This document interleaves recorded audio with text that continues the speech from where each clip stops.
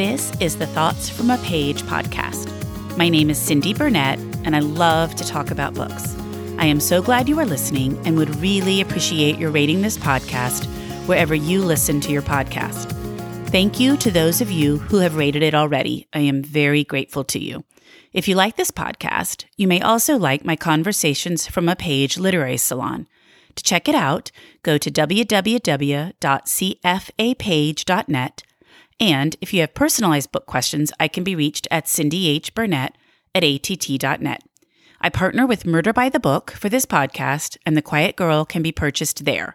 The link is in my show notes. Today, I am interviewing S.F. Kosa. S.F. is a clinical psychologist with a fascination for the seedy underbelly of the human psyche.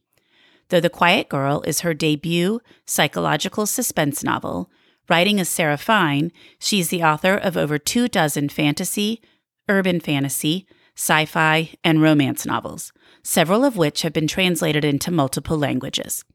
She lives in Massachusetts with her husband and their blended brood of 5 young humans. I hope you enjoy this episode as much as I enjoyed interviewing her. Hey, Sarah, I'm so glad you're here to talk with me today about The Quiet Girl. How are you?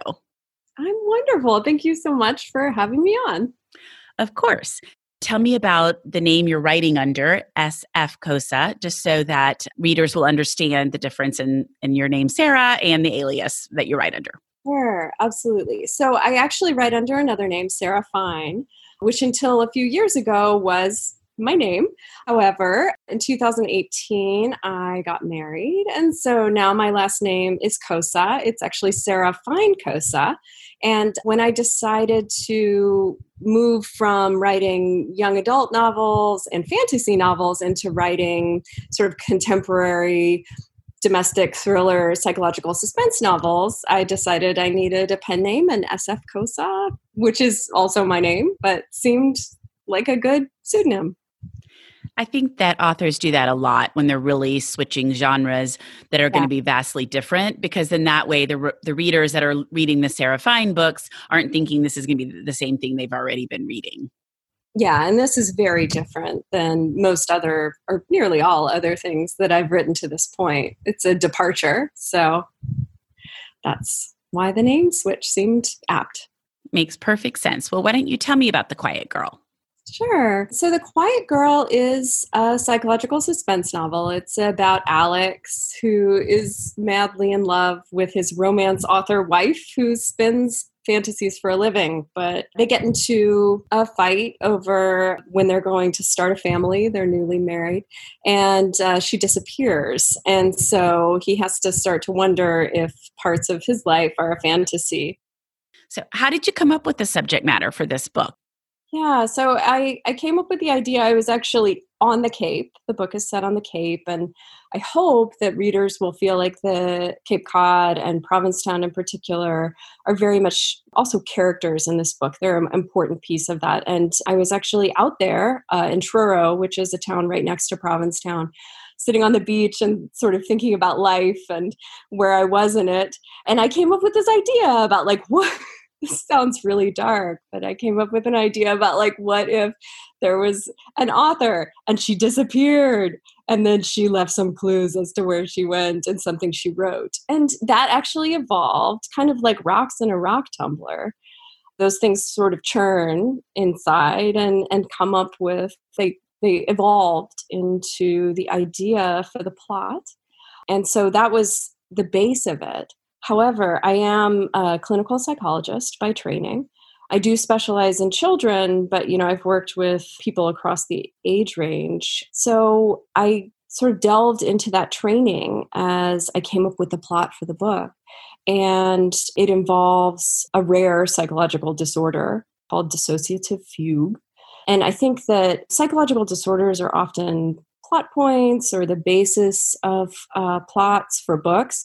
That's actually not completely the case in this story, but I did use it as a jumping off point for the idea of what happens to people when they experience trauma. How does it shape them and their actions?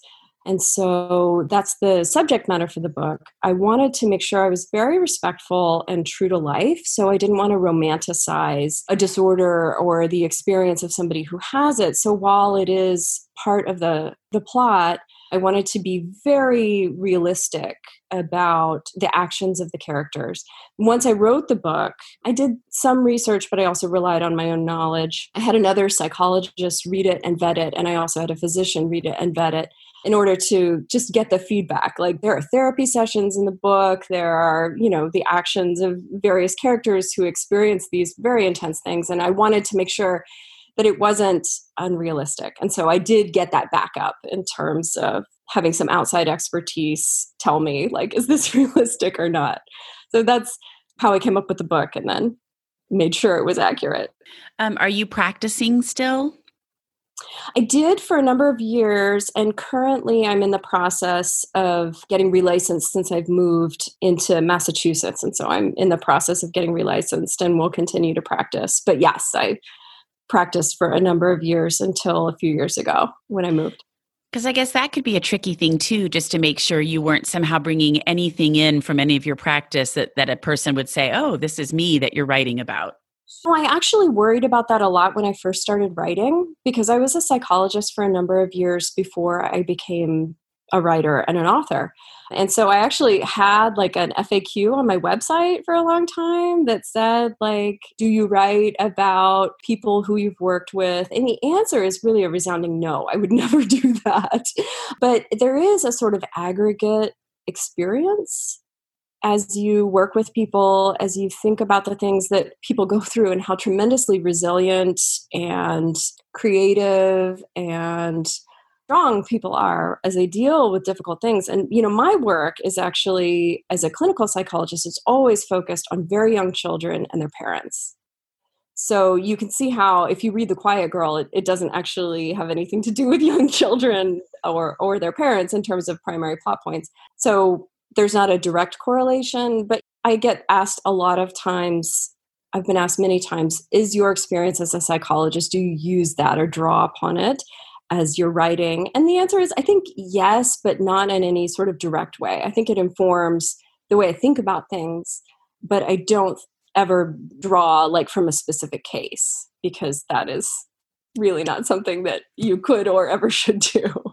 No, absolutely. I guess I was just more thinking sometimes things just work their way into your mind. And so I'm sure you were just very aware of making sure you weren't doing that. And that was kind of an extra layer that you were having to add in as you were thinking about when you were writing. Yeah. No, I definitely think, like, as a psychologist, I think a lot about human development. And so as I write, like any child character, I certainly rely on my knowledge of how children speak and how they act and think and how parents interact with them. But at this point, I haven't really relied on that as a plot point or anything. Being a psychologist, it's definitely you dwell in a little bit of people come to you and they have problems. And so I think my thought process certainly goes perhaps to a sort of a darker place, but also, how do you get out of that place? Like, how do people deal with those things? So that's how I think about my books. Well, that's true, because that's your job as a psychologist, is to help people get out of the dark place. So that would make sense that you would sort of then translate that into how you're handling your plot too. Absolutely. And also how creative and resilient people can be about getting out of their own dark places. Absolutely. So what kind of research did you have to do? You mentioned a little bit that you relied on some of your own stuff, but when you were doing research, what did you do?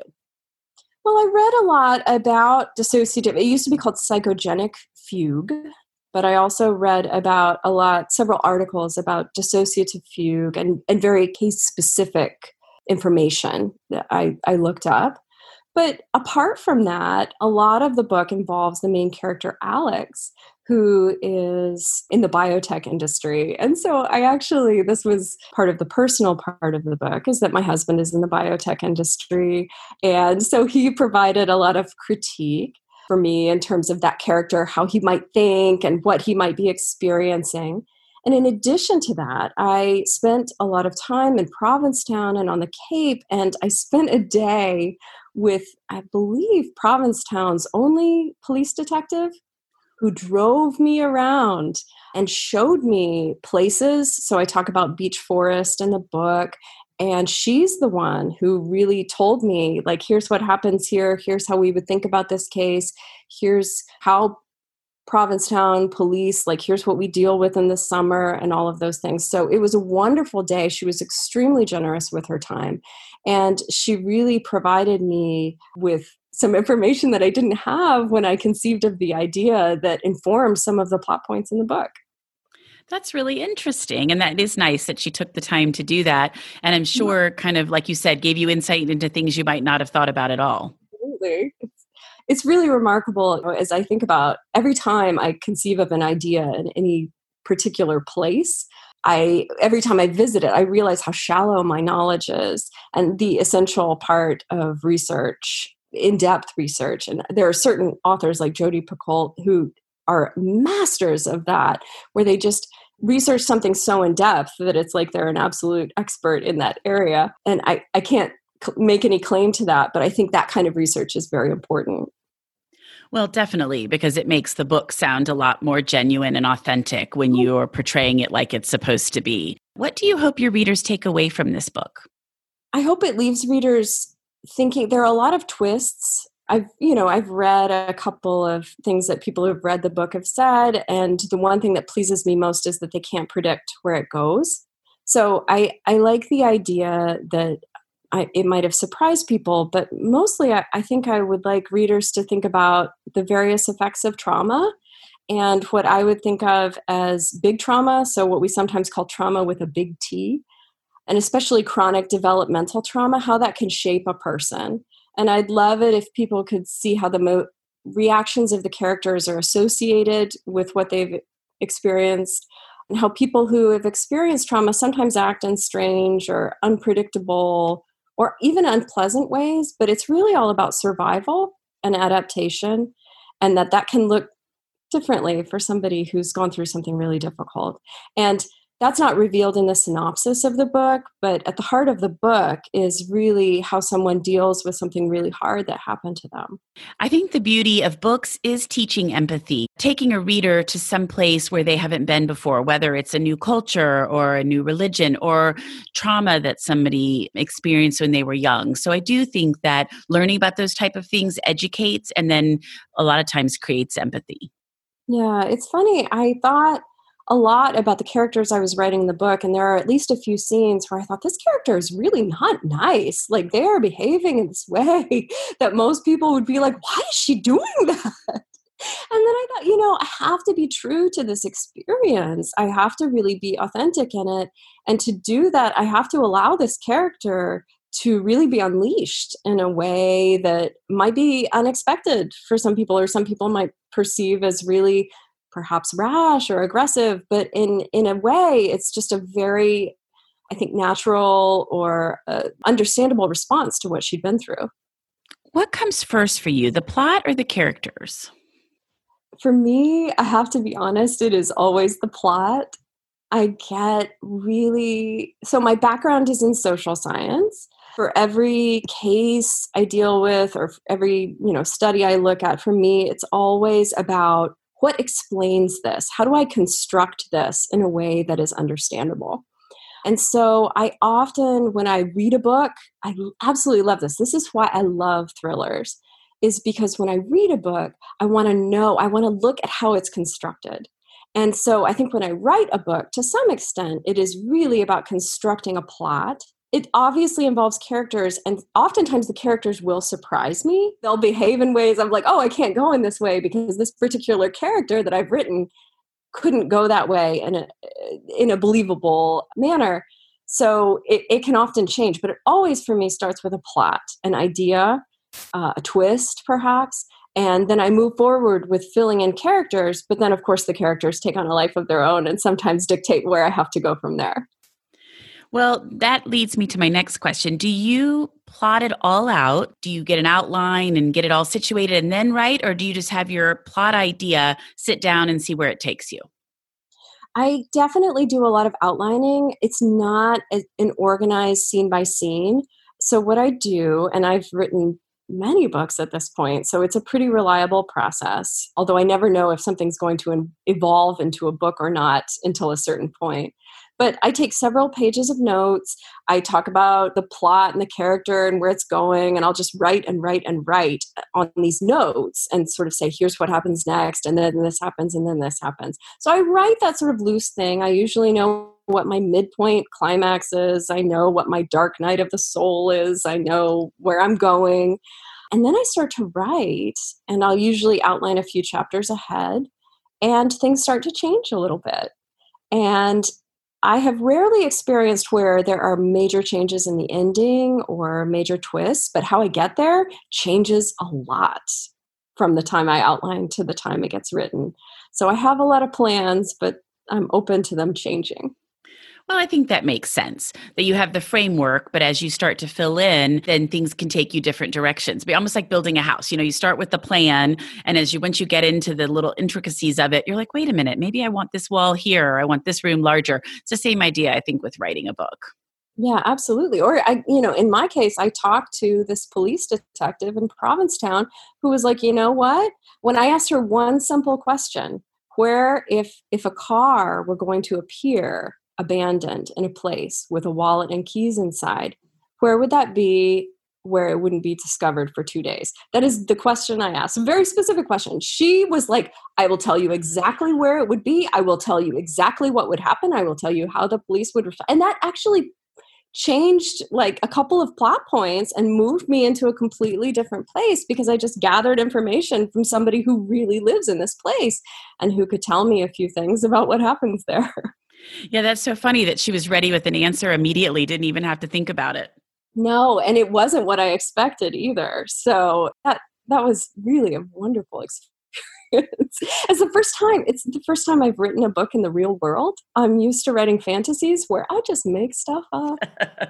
And I can build a world. I can build an afterlife. I can build a portal where you would step through and there would be something completely different. I can write in the future and sort of predict things that we won't know whether anything like that is going to happen for another 100 years. But in this case, I had to write contemporary. Here is something that is happening in 2020. And obviously there are things I couldn't have predicted. Goodness. However, based on what I knew at the time, it is based in the real world. And that was a really different experience. Oh, that's interesting. So do you have a favorite of all of your books? That is a really interesting question because each of my books for me represents some sort of emotional point in my life or something that to some extent, each book I've written is me. It's obviously not about me. I haven't written characters based on me or anything like that. That would be really boring, but it has some sort of emotional resonance for me. So my first book, Sanctum, is probably the book that I think is the most emotionally resonant for a lot of people. And it's a young adult book and a fantasy. And it deals with some really dark topics like suicide and trauma. But I think for me, that book was the realization, like I could actually weave a whole world and write, a book thing. So for me, that was a real turning point. The Quiet Girl is another turning point for me. It's my 22nd novel. So I have written a lot of books in the last 10 years or so. But for me, like I said, it's set in the real world. I'm dealing with the constraints of the real world. I am dealing with adults who don't have magical powers because I've written a lot of urban fantasy and romance. It's not a romance. So it deals with a lot of new things for me, and it's really a new world. And it's a new name. I'm writing under a new name, but it very much feels like a debut novel in that way, which is really exciting. Well, you may have already answered this question with what we've been talking about, but what surprised you the most about writing The Quiet Girl? Oh, goodness. I think in line with what I was saying about writing fantasy, I think it surprised me how much latitude I had in terms of creative options, just dealing with real world things. Because in the past, I've written a lot of books about people with powers, people who wield magic in various ways, people who are like traipsing around the afterlife, going on quests. I've written all sorts of those things. And that's really fantastical stuff. But for me, I think with The Quiet Girl, it was realizing that somebody's inner world can be just as vast as a magical outer world, and just as deep and fascinating and definitely worthy of exploration in a way that I hadn't quite dealt with before. I'd always done that plus magic. But, but dealing in the real world is just as mysterious and dangerous, just in a different way. Well, the complexities of the human mind, I mean, when you really start delving into that, it is amazing. Right. And when you don't have the sort of metaphorical power of magic, it kind of lays it bare in a way that is very vivid. No, I agree. Are you working on anything at the present, or are you just enjoying having this book out there in the world? I am. I'm working on my next book, which is another psychological suspense that also involves some very psychological content. It's about a fact checker who is pulled into a story with a journalist that she actually, it involves her past 20 years prior, and she actually is put in a position where she feels like she has to change facts on the story in order to cover up her involvement with cult massacre that happened 20 years prior. It's tentatively called The Night We Burned, and I am really looking forward to that. I'm working with my editor on it right now. That sounds fabulous. When does it come out? Hopefully next August. I'm not sure, but like I said, we're in revisions, so the book is written, and I'm pretty excited about it. Cults are really fascinating and intense psychological material, and like with The Quiet Girl, deals with something that some people when they're involved in this, I think from the outside, you can look at it from the outside, a cult, and you can say that is crazy. But if you think about it from the perspective of somebody who might have been inside it, it creates a whole new level of empathy and understanding in terms of how this happens to a person. And it's been an interesting ride to write that story and explore that. I have always been fascinated by cults and Jim Jones. All that happened when I was young. And it's hard to understand how that happens, but it is just such a fascinating concept. So I'm already super excited for your book. Oh, yay. Yeah, it's been an interesting thing to explore. And I've definitely done a lot of research for that one, including watching a lot of documentaries, reading a lot of books. I was just going to say, I am sure that one is requiring a lot of research and some probably more disturbing than you'd prefer. Most definitely. But I did read an entire book about Jim Jones and his biography, and Charles Manson as well. Yeah, crazy story, that Jim Jones stuff. I don't know why it just always captured me as a child. I think there was some black and white, maybe documentary that came out when I was young, and it was just constantly running on the TV, and I just must have watched it probably 20 times. So I don't know. It's just somehow caught my attention.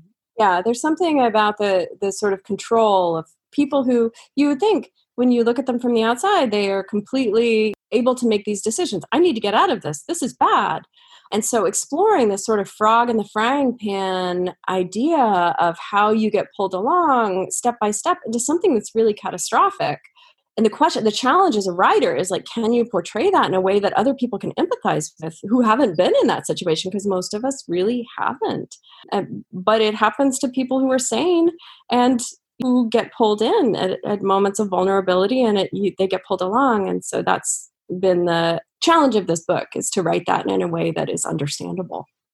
Well, and I do think that your statement that it's sort of a step-by-step process, it's not like you go from zero to totally indoctrinated, but instead it's this kind of slow process, and suddenly you look around and there you are. Or unfortunately, something like Jim Jones happens where everybody is poisoned and you're thinking, well, how did I get here? So, yes, it's a fascinating look into the human mind.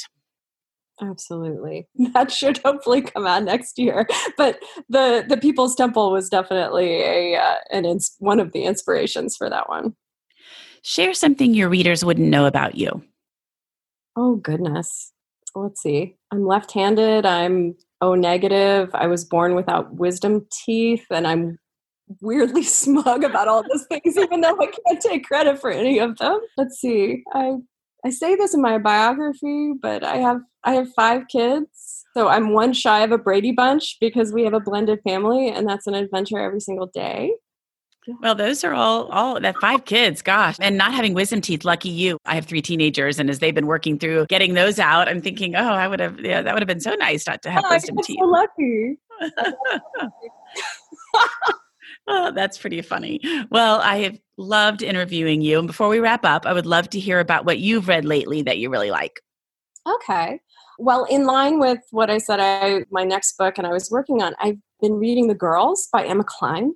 It came out a few years ago, but it's so relevant, like I said, to that idea that like inch by inch you can get drawn into a situation that could be potentially catastrophic, but you're so emotionally involved that it's really hard to pull out. So it seems so normal until you realize you might have taken a wrong turn, like 5 turns back. But it's also absolutely gorgeous writing. So that's one that I'm reading now. And one that I just finished is actually a nonfiction book. I read a lot of nonfiction especially when I'm actively writing a novel, because I find it good for inspiration and good for not being daunted. Sometimes when I read other writers' work, I get so intimidated. And also in awe, but it's really good to read nonfiction, both for inspiration and just sort of a refreshing experience. And so I recently read this book called One Day. I think that the subtitle is like The Extraordinary Story of an Ordinary 24 Hours. And it's by Gene Weingarten. And it came out late last year. And it takes one day. It's December 28th, 1986. And he did like 500 interviews of people who experienced various events on that day. And it just catalogs moment by moment what they were experiencing on that day.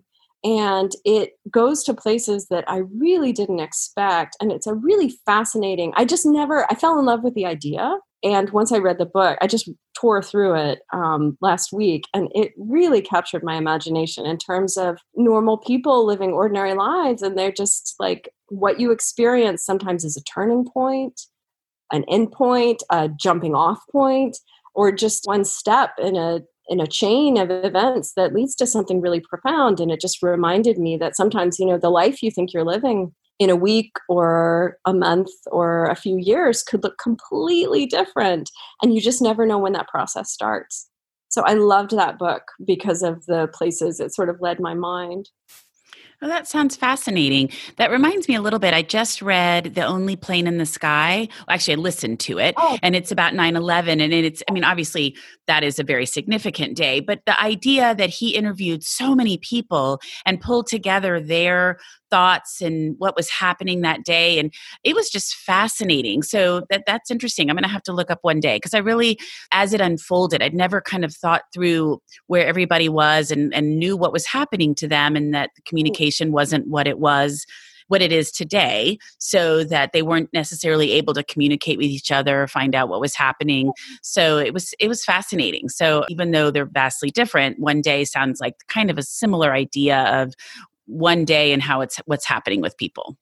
yeah, I think so. My husband and I were actually talking about that idea just the other day, the idea, and specifically linked to 9/11, because it's so significant in terms of our memories. Our youngest kid was, a year old when that happened. So for us as adults, it's very different than for our kids, for whom that's a point in history, but for us, it's a point in memory. And to think about so you can really put yourself in that position. You can, of course, remember exactly where you were on that day, and what you were doing. I remember being in a graduate school lab and what my advisor said to me and all of that stuff. And any day can turn into one of those days. You just don't know. And you also may not even know at the time, because it could be a completely different kind of jumping off point. Well, and I think that's a little bit what made me think of that book when you said that, because the chef of the restaurant that, I can't think of what it's called now, but it's with the top of one of the towers, he stopped to get a soda, and then he didn't end up in the tower. And so I do think the choices that you make can end up altering you. And while that's a very significant and well-known example, I think things like you're saying, you would not necessarily know one day something, you make a different decision or you change your mind on something, and that significantly alters your own path. And it's interesting, I think, how the stories we tell ourselves about those moments as well, how we take, as human beings, we like to make meaning out of things. I think we have a drive and a need to, and we're so drawn to narrative. That's why storytelling is so powerful, because it all sticks with us in terms of, this makes sense in terms of the story of a life. And I think that, so those books, even though they tell sort of a moment or a day, they take a cross section for a number of people, it all resonates in terms of how we all think of our lives as a story, in a way. No, absolutely. Well, I cannot thank you enough for joining me. This has been so much fun, and I loved learning more about The Quiet Girl and everything else. So thank you for your time. Well, thank you so much for having me on. I really appreciate the conversation. Thank you so much for listening to my podcast. If you like this episode, and I hope you did, please follow me on Instagram at Thoughts From A Page.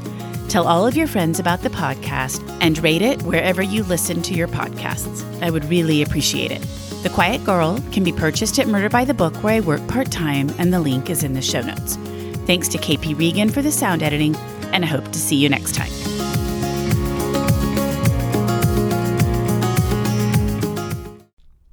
A lot can happen in 7 minutes, and luckily, that's how long it takes me to tell a story. My name is Aaron Califato, and I'm the creator of 7-Minute Stories. I'm proud to partner with Evergreen Podcasts, and I'd like to invite you to join me on this journey. I'm going to take you on some crazy roller coaster rides using my unique extemporaneous storytelling style, and together, we're going to try to make sense of the world, all through the art of storytelling, and all in approximately 7 minutes.